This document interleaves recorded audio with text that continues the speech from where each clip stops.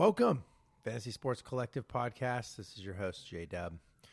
This is all going to be about 2019 early season bust, breakouts, and some other fodder. I know it's early, 2 weeks in, but it's another great NFL season, and we just want to keep talking about what's going down. And by the way, how can we not love 66% increase year over year in holding penalties? Love it. No, I don't love it. This pace is all off. I mean, scoring's up in some games. It's all over the place. I love there's been some awesome finishes. I love teams going for two instead of tie to go to overtime. Like Jacksonville the other day in Houston. Ballsy. Denver at home against Chicago goes for two, gets it. Ballsy. I still ended up losing. I'm not sure how that was 1 second left with Allen Robinson on the ground there, but oh well. They got hosed.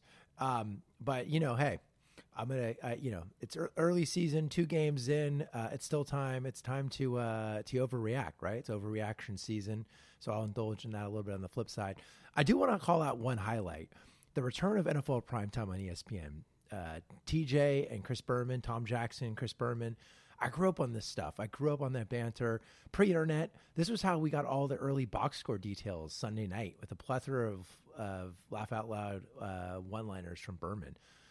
I actually forgot the show was gone, and I forgot I was missing it in my life. Came back in week 2. This is a huge win. I don't know about all you out there. And if you haven't seen this show before because you're young, or you don't watch regular TV, you don't have a cable subscription, you don't watch ESPN, go stream it.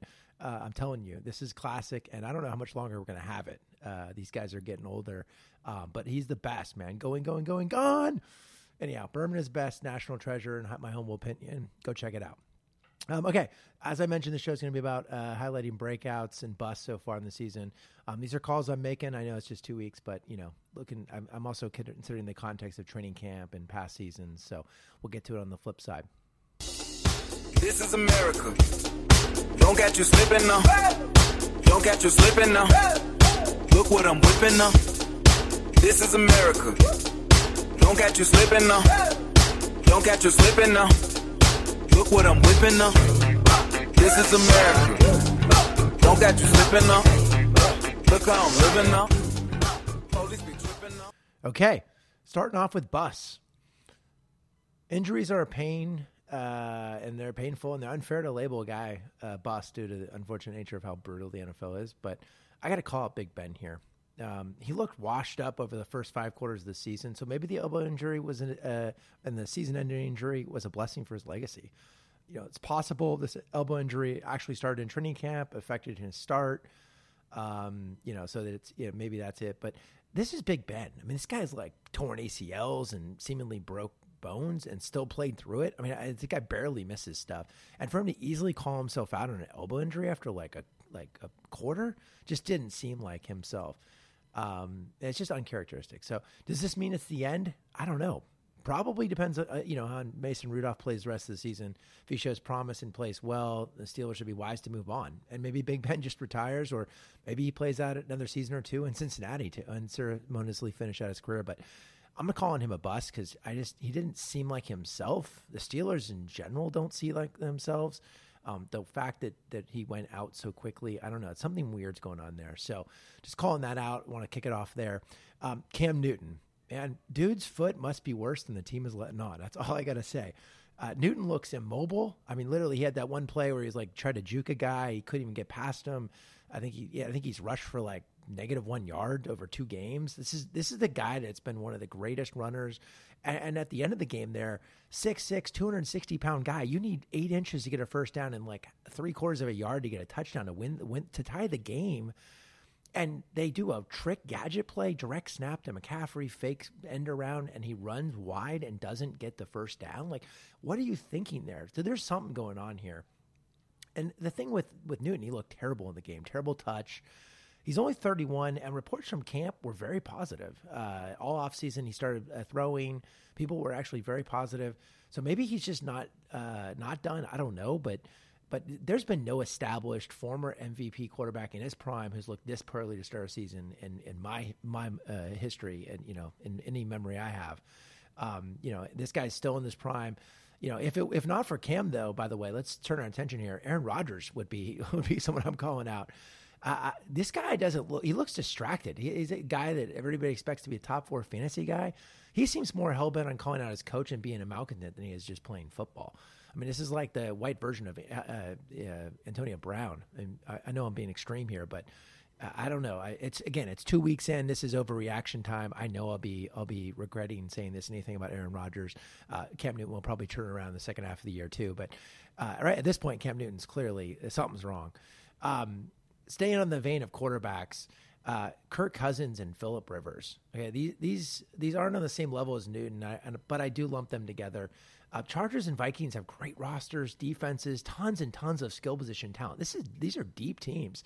But the truth in watching these guys to start the season is they're both just average gunslingers who make plays because they take chances, but they also throw bonehead picks in key situations. Rivers threw away week 2 with a terrible throw it up in the end zone to a double team Keenan Allen when they're in easy field goal range for a game ending pick. They kick a field goal, they tie it up, they go into OT. They still got a great shot. He threw the game away. Cousins similarly threw away the game with a bad pick in the corner of the end zone as well. And Cousins, well, I think we've always known that guy's, average at best. But Phillip Rivers is kind of in that like Hall of Fame conversation. And the reality is why? I mean, I look at these teams, both teams are 1-1 and both may be leading playoff teams. Both should be playoff teams. But I think at this point, we know both these guys, they're not winners. They're not going to lead their respective teams to Super Bowl. They're never going to be an NFL MVP. And they're not even dominant fantasy lineup players. They'll have great fits and spurts. There'll be games where Rivers puts up great numbers. And there'll be some games where Cousins lights it up, especially with the talent around him. But I drop them both in small leagues, and I take chances on guys with upside long term. Which brings me to another point. Is it the end of an era, that quarterback draft class of 2004? We've talked so much about how great that class was, but how great was it really? I mean, Ben Roethlisberger's got 2 titles. Eli's got 2 titles. But they're kind of like, I don't know. Rivers has never really lived up to it, but it may be an end of an era. Big Ben, who knows what happens with him? He's definitely out this season. Eli's been benched. I think he's always been kind of mediocre. He came up huge in 2 Super Bowl runs, but outside of that, he's always been kind of, so-so. And then Phillip Rivers, I just talked about it. So I don't know. That class isn't it's all cracked up to be.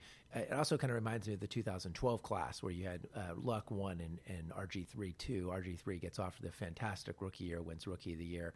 Both those guys are effectively done. I mean, RG3's a backup, still in the league, but for all intents and purposes, his career as a starter is pretty much over.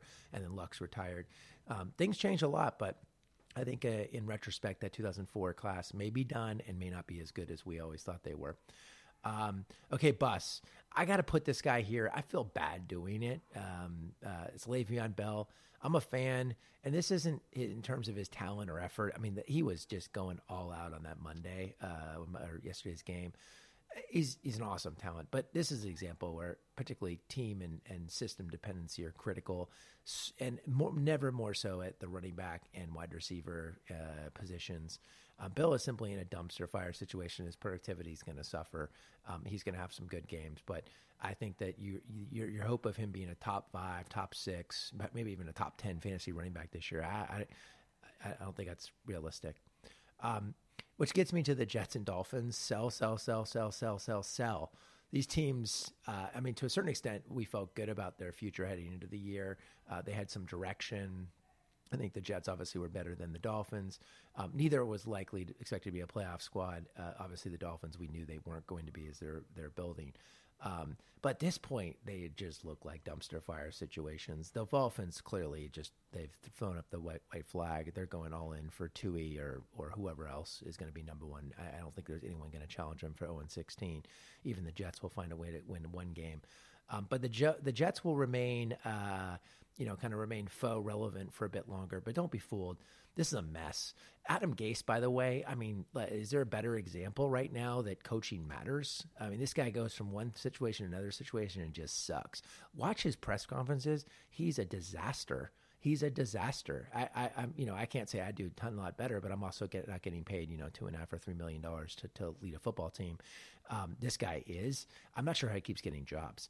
My guess is he's one and done with the Jets. I mean, just in his performance in the press conferences tells me he's not fit to be a head coach of a New York-based professional sports team. But, the Jets are kind of a mess. So, Jets, Jets, they're probably going to keep him around for too long. Other bus, and this, I'm going more team here because I think actually you should take a cue from this, like back to the Jets and Dolphins. I don't think any of these guys are playable. Maybe Le'Veon Bell's playable. He's playable, but it's not what you expected, and he's going to be a disappointment. The rest of the players on those teams, I don't care how deep your league is. If you're playing those guys, it better be a huge bye week and it's like a huge gap in your lineup and you're like, I got to throw this guy in there. But, Fitzpatrick threw 2 pick sixes. The Dolphins are trying to trade everything. If they could trade, get a 7th rounder for their assistant GM, they'd be trading him too, or her. Next group, though, here is in the bust category: Jaguars, Steelers, and Bears. I've got these guys as bust. Again, some of this is overreaction. I think particularly the Bears, potentially the Steelers. Not so much sure about the Jaguars, but what we've seen so far is abysmal. So I'm not going to advocate selling and jumping ship on all these players yet. But these teams have talent. They're going to fight. They could easily get into rhythm, and they can and will jump into the top 15 in offense, but the Steelers and Bears are 29th and 31st, respectively, in offense so far. And the Jags, I think, are 28th, if I got this right. I expect the Bears and Steelers to be in the top 15. They've got too much talent. Coaching has been consistent. The Bears are ascending, so it's not like they've had a lot of history of this. Steelers have been consistent. But who knows? I think the quarterback situation in all those places is up for grabs. There's been a lot of changes happening, and I don't feel good about any of those teams right now. So those are in my bust category. Okay, let's get to breakouts. I'm really focusing more on players here and less teams. You got to start this off with Dak Prescott and Lamar Jackson. Do I need to say anything more about these guys?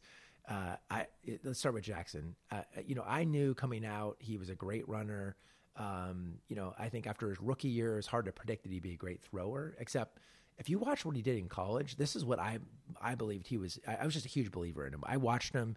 He knew how to set. He read and went through his reads. He threw and delivered an accurate ball at every level. And he wasn't just a runner. He would drop back. He actually played a more pro-style system than people gave him credit for. So I was a little surprised at how they played him last year, and I was underwhelmed and my expectations this year weren't as high, although I did pick him up in several of my leagues. But this guy is incredible. The question is, can they ride him hard? He's kind of got that slight build, but I call him. He's basically he's kind of like a Michael Vick meets Randall Cunningham 2.0. Explosive runner with decent touch and velocity. I'm excited to see what he does the rest of the year. My hope is he can stay healthy and keep it up. He's spectacular. Dak is harder to understand. He was a good but not great college quarterback, fell to the 4th round. He wasn't amazing productive. It wasn't incredibly productive there. He's looked decent since he's come into the place. Obviously, he was a surprising high performer as a rookie, playing that whole year with Tony Romo getting injured. And then, look, you insert the Boise State Maestro as offensive coordinator this year, and Dak is ascending to elite production status. If he keeps this up, I predict the Clapper, Jason Garrett, will be canned in the offseason to keep Kellen Moore from taking another coaching job with another team. Because it's clear to me Garrett was holding the Cowboys back offensively, and that's supposedly his strength. I'm not sure what Garrett has led like the most mediocre, 5-6 year stretch in Dallas. I feel like younger Jerry Jones has gotten rid of Garrett a while ago. It's pretty clear Kellen Moore is at least through 2 games. It's early, but he's looking great, turning Dak into a spectacular player. And by the way, he's doing this with like a 45-year-old Jason Witten catching a touchdown every week. A ascending, I guess, Michael Gallup, who's now out for 4 to 5 weeks, so we'll have to see. Amari Cooper, who, quite frankly, let's be honest, I think he's been a complete bust to date. He played great after they traded for him, but he's not spectacular. And that's it. Their offensive talent there is not great on the throwing side.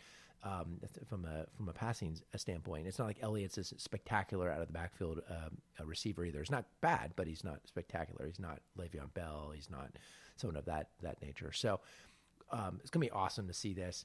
From a fantasy perspective, though, I'm buying in on these guys. Both of them have been highly productive and efficient. I love Lamar Jackson in particular. I want to see more of it from Dak. He's obviously playing for a big contract. I love the switch in offensive coordinator. Something's working there. He's being more aggressive down the field, taking advantage of what Dak does well. It's been awesome to watch. So excited to see that continue. Again, 2 weeks in, but it's been great. Next guy up, Austin Eckler. So running back, Chargers. Everyone says this guy's a change of pace third down back. Maybe a decade ago that was the case, but in this era, in the Charger system, he's an upgrade over Melvin Gordon. And the data, the numbers back it up.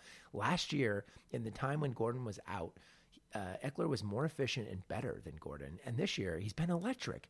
He's the only reason why the Chargers offense has stayed in these games this year. He's second in the NFL in scrimmage yards, and he's trucking dudes in the open field. This is supposed to be an undersized third down change of pace guy, and he's running dudes over, running through them. He's a pure beast in the open field. If he can stay healthy and Gordon stays away, this is a top 4 fantasy running back this year, folks. So if you don't have him and you got someone in your league who doesn't realize what he is, get him now because he is spectacular, and they're using him right. He's not getting 25 touches up the middle. He's getting the 10 to 12 carries and the 10 targets. I mean, anyhow. I can't speak highly enough of him. I like Justin Jackson, by the way. I'm not calling him out as a breakout because he's clearly the number 2 guy here, but he looks good too. And I think them two in conjunction are a really nice 1-2 there in I was just about to say San Diego, but in the Carson Chargers. We'll leave it at that. Next up, Dalvin Cook, the leader in scrimmage yards so far, 2 weeks in. Cook's talent is undeniable. We saw it at Florida State. He would have been a first-round pick if it wasn't for some off-the-field things and injury bug. He still was a kind of a mid-second rounder. So he's been injury-prone. And Alexander Madison looks good, too, as a rookie. And touches have been kind of more even, or could be more even in the second half of the year. But Cook looks great. He can do everything. He's explosive. I think he had an 80-plus yard touchdown week 1 or this past week. He's a good receiver. I like it across the board. So really good player. Next, I'm going to go to an old Pac-12 star, an All-American his last year at University of Washington, and a surprise top 10 pick in John Ross. Question with him is, will he sustain it?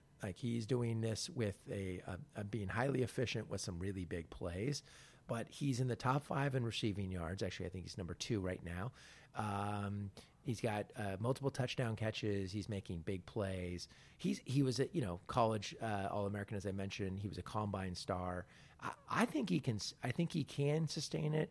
I think he is really good. I'm not sure he's ever going to be a featured number 1 guy, but for fantasy purposes, particularly in leagues where you get points for big plays, I love me some John Ross. So big fan there. Next 3, actually next 4, but I'm going to loop the first 3 together in a group, are rookie wide receivers who I like. And this is a underrated batch of rookie wide receiver season overall. The first 3 are Marquise Brown, Hollywood Brown, Antonio's cousin, DK Metcalf out of Ole Miss, and Deebo Samuel out of South Carolina. These guys all look like number 1 wide receivers of their respective teams. If not now, then very soon. I didn't love Hollywood Brown. He came out of Oklahoma. That system really kind of jacks up stats. He wasn't spectacular at the combine, not necessarily big. He wasn't special in any particular way, but he's just locked in with Lamar Jackson, a big play guy, and kind of like his cousin, his older cousin. There's something about them on the field. They're just better in the field than they are in testing or in size or stature. And so far through 2 weeks, the guy's been off the charts. So will he keep it up? I don't know. Of these 3, he looks like the guy that most likely is the number 1 right now. I think the question is whether Lamar can maintain this efficiency as a thrower. He's probably going to be better as a runner as the season goes on. If he can, Marquise Brown is a top 10 guy, clear number 1, and an awesome dynasty player. DK Metcalf and Samuel are a little bit different. Metcalf and Samuel haven't put up the same numbers of Brown, but Seattle and San Francisco respectively have shown they're excited about these new weapons and they're difference makers. If both aren't go-to guys ASAP, I think their respective coaches need to be questioned because there's nothing in front of them to justify holding back other than just rookie for rookie's sake. Samuel is very explosive, and what I really liked about him, if you go back to college, he's a guy that made plays in every phase of the game, running, receiving, special teams. There's a great correlation between special team performance and big plays in particular, and translating to big plays in pros. That's actually one of the things, if you look back at Antonio Brown as an example, awesome special teamer in college, that stuff translates to the next level. And you see it already. You saw it in the preseason. You've seen it so far in the regular season. That's what happened yesterday or Sunday at Cincinnati. DK Metcalf's a little bit different. That guy is a massive, physical specimen, right? He's like 230, 6'2.5", almost 6'3", ran like a sub-4, 340. Samuel's quick, but not this size. He's more almost 6 foot, like 5'11", 213, 214. So nice stature. Metcalf is a beast. He's a true number one physical stature. He's got great speed up there with the Samuel. And he's already starting to see they're working him in specific ways to get that kind of mismatch on the outside on those fades in the corners. And he caught a beautiful touchdown on Sunday. What I like about all three of these guys are they're on really good teams with pretty good or great ascending quarterbacks, right? I think Samuel is the question mark with Jimmy G. We all think he can be great, but he hasn't proven it. Russell Wilson, no questions asked. He's likely a Hall of Famer, probably locked in. He doesn't need to play another game. And then Lamar Jackson, the jury's still out, but as you heard me earlier, I love the guy. So I think all three of these guys, at the very least, are wide receiver 2s in fantasy for the rest of the second half of this year with upside on that. I really like all three of them going forward. Fourth guy is Terry McLaurin, the Ohio State guy, grad. Draft pick this last year by the Redskins. I'm purposely leaving him kind of out of that first group because he actually, interestingly enough, I don't see the same long-term talent. I don't see him being kind of a physical specimen, either in size, speed, or just difference maker. But he's unique in that the Redskins are really treating him as their number one. He's being force-fed the ball. He's getting a ton of targets. He's actually probably, of the four, I would say, right there with Brown, maybe even above Brown as like a must start because he's being fed so many targets. So at this point, he's a must start in my mind in most leagues, and likely is a best shot at the best rookie fantasy season if he can stay healthy in terms of just pure production. So I like him. He's definitely kind of a quasi breakout. A lot of these guys, by the way, all of these guys I just mentioned are on pace. At least Samuel, Brown, and McLaurin are on pace for north of 1,000 yards. Brown and McLaurin are on pace for like 1,400 yards. It's early, 2 weeks in. But remember, rookie receivers, they're just learning the speed, getting acclimated. Being productive early is always a great sign because usually the productivity happens in the second half of the year as they start getting that sort of the feel of the game and really get going. So last is Mark Andrews, tight end for the Ravens. This guy was on many sleeper lists, and as he should be. He's a second-year guy, played really well, looked connected to – he was the one receiver that looked connected to Lamar Jackson last year. Through 2 weeks, he's on pace for 16 TDs and 1,600 yards almost. That's ridiculous. Now, will he keep that pace up? No. But this guy looks a lot like Travis Kelce to me. He's in that mold. He's athletic. He's moving. They're using him in these like almost slot receiver type ways. Give him bubble screens. Get him quick the ball out of Jackson's hands quickly. Really keeps the defense honest. I like him as a tight end 1 for the remainder of this season, and I think he's going to be a star, barring injury and Lamar Jackson continue to stay healthy or ascending and growing. So that's my list of busts and breakouts. I'm sure there'll be some guys I missed. I kind of went through a bunch of stuff. I tried not to get too many busts. Obviously, I stuck with the quarterback position because it's the glamour position, and really calling out some of these older guys in particular. I kept Breeze out of here because I still think he's coming back, and he's on a special kind of different trajectory. So that is what it is. One last thing, though, before I finish up this thing. I've got a buddy, a former colleague, big football fan, who years ago started a suicide pool, and I told him I would plug it a little bit. It's a great pool, and I've always been a fan. This pool is it's a couple $100 to join. He's got over 1,000 entries now. The winner gets around a little bit more than $100,000, and some of the consolation prizes are obviously pretty big. It's a double elimination format. It's incredible fun stuff. I actually hadn't, until I met him and got to know him, I hadn't been doing these before. But it is an incredibly fun thing, especially given the stakes, to follow along. And so I kind of made a mistake not plugging this. I didn't get a pod out before the beginning of the season. But I thought to build some interest for next year, I'm going to start a process where in any of my weekly pods, I will call my lock of the week. So for those of you in suicide pools, you can kind of follow along, and you can see how quickly I get knocked out. This week is a little unfair because one, I haven't been doing this yet, so I don't have the track record, and you can't call me out on, oh, you didn't bring this guy in, or you already said this or that, whatever it may be. This week there's two obvious locks, and I think in a normal situation I wouldn't pick these, but I'll just call them out. I mean, Cowboys hosting the Dolphins at home. The Cowboys got a 21.5 point line. I don't know about winning by 21.5, although I do think that's probably a safe bet for Dallas, given how they've been playing offensively and how Miami's just looking to tank.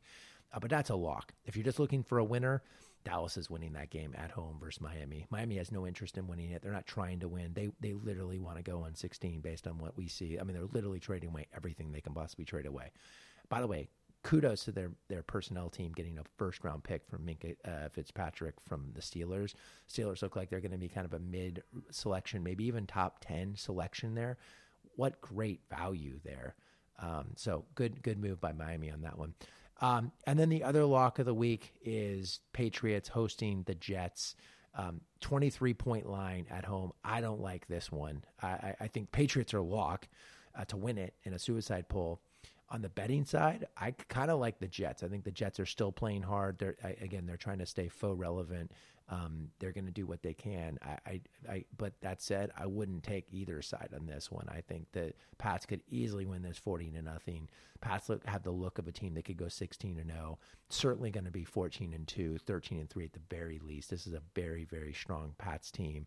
I think barring, regardless of what happens to Brady, this is a really good team. So those are the locks.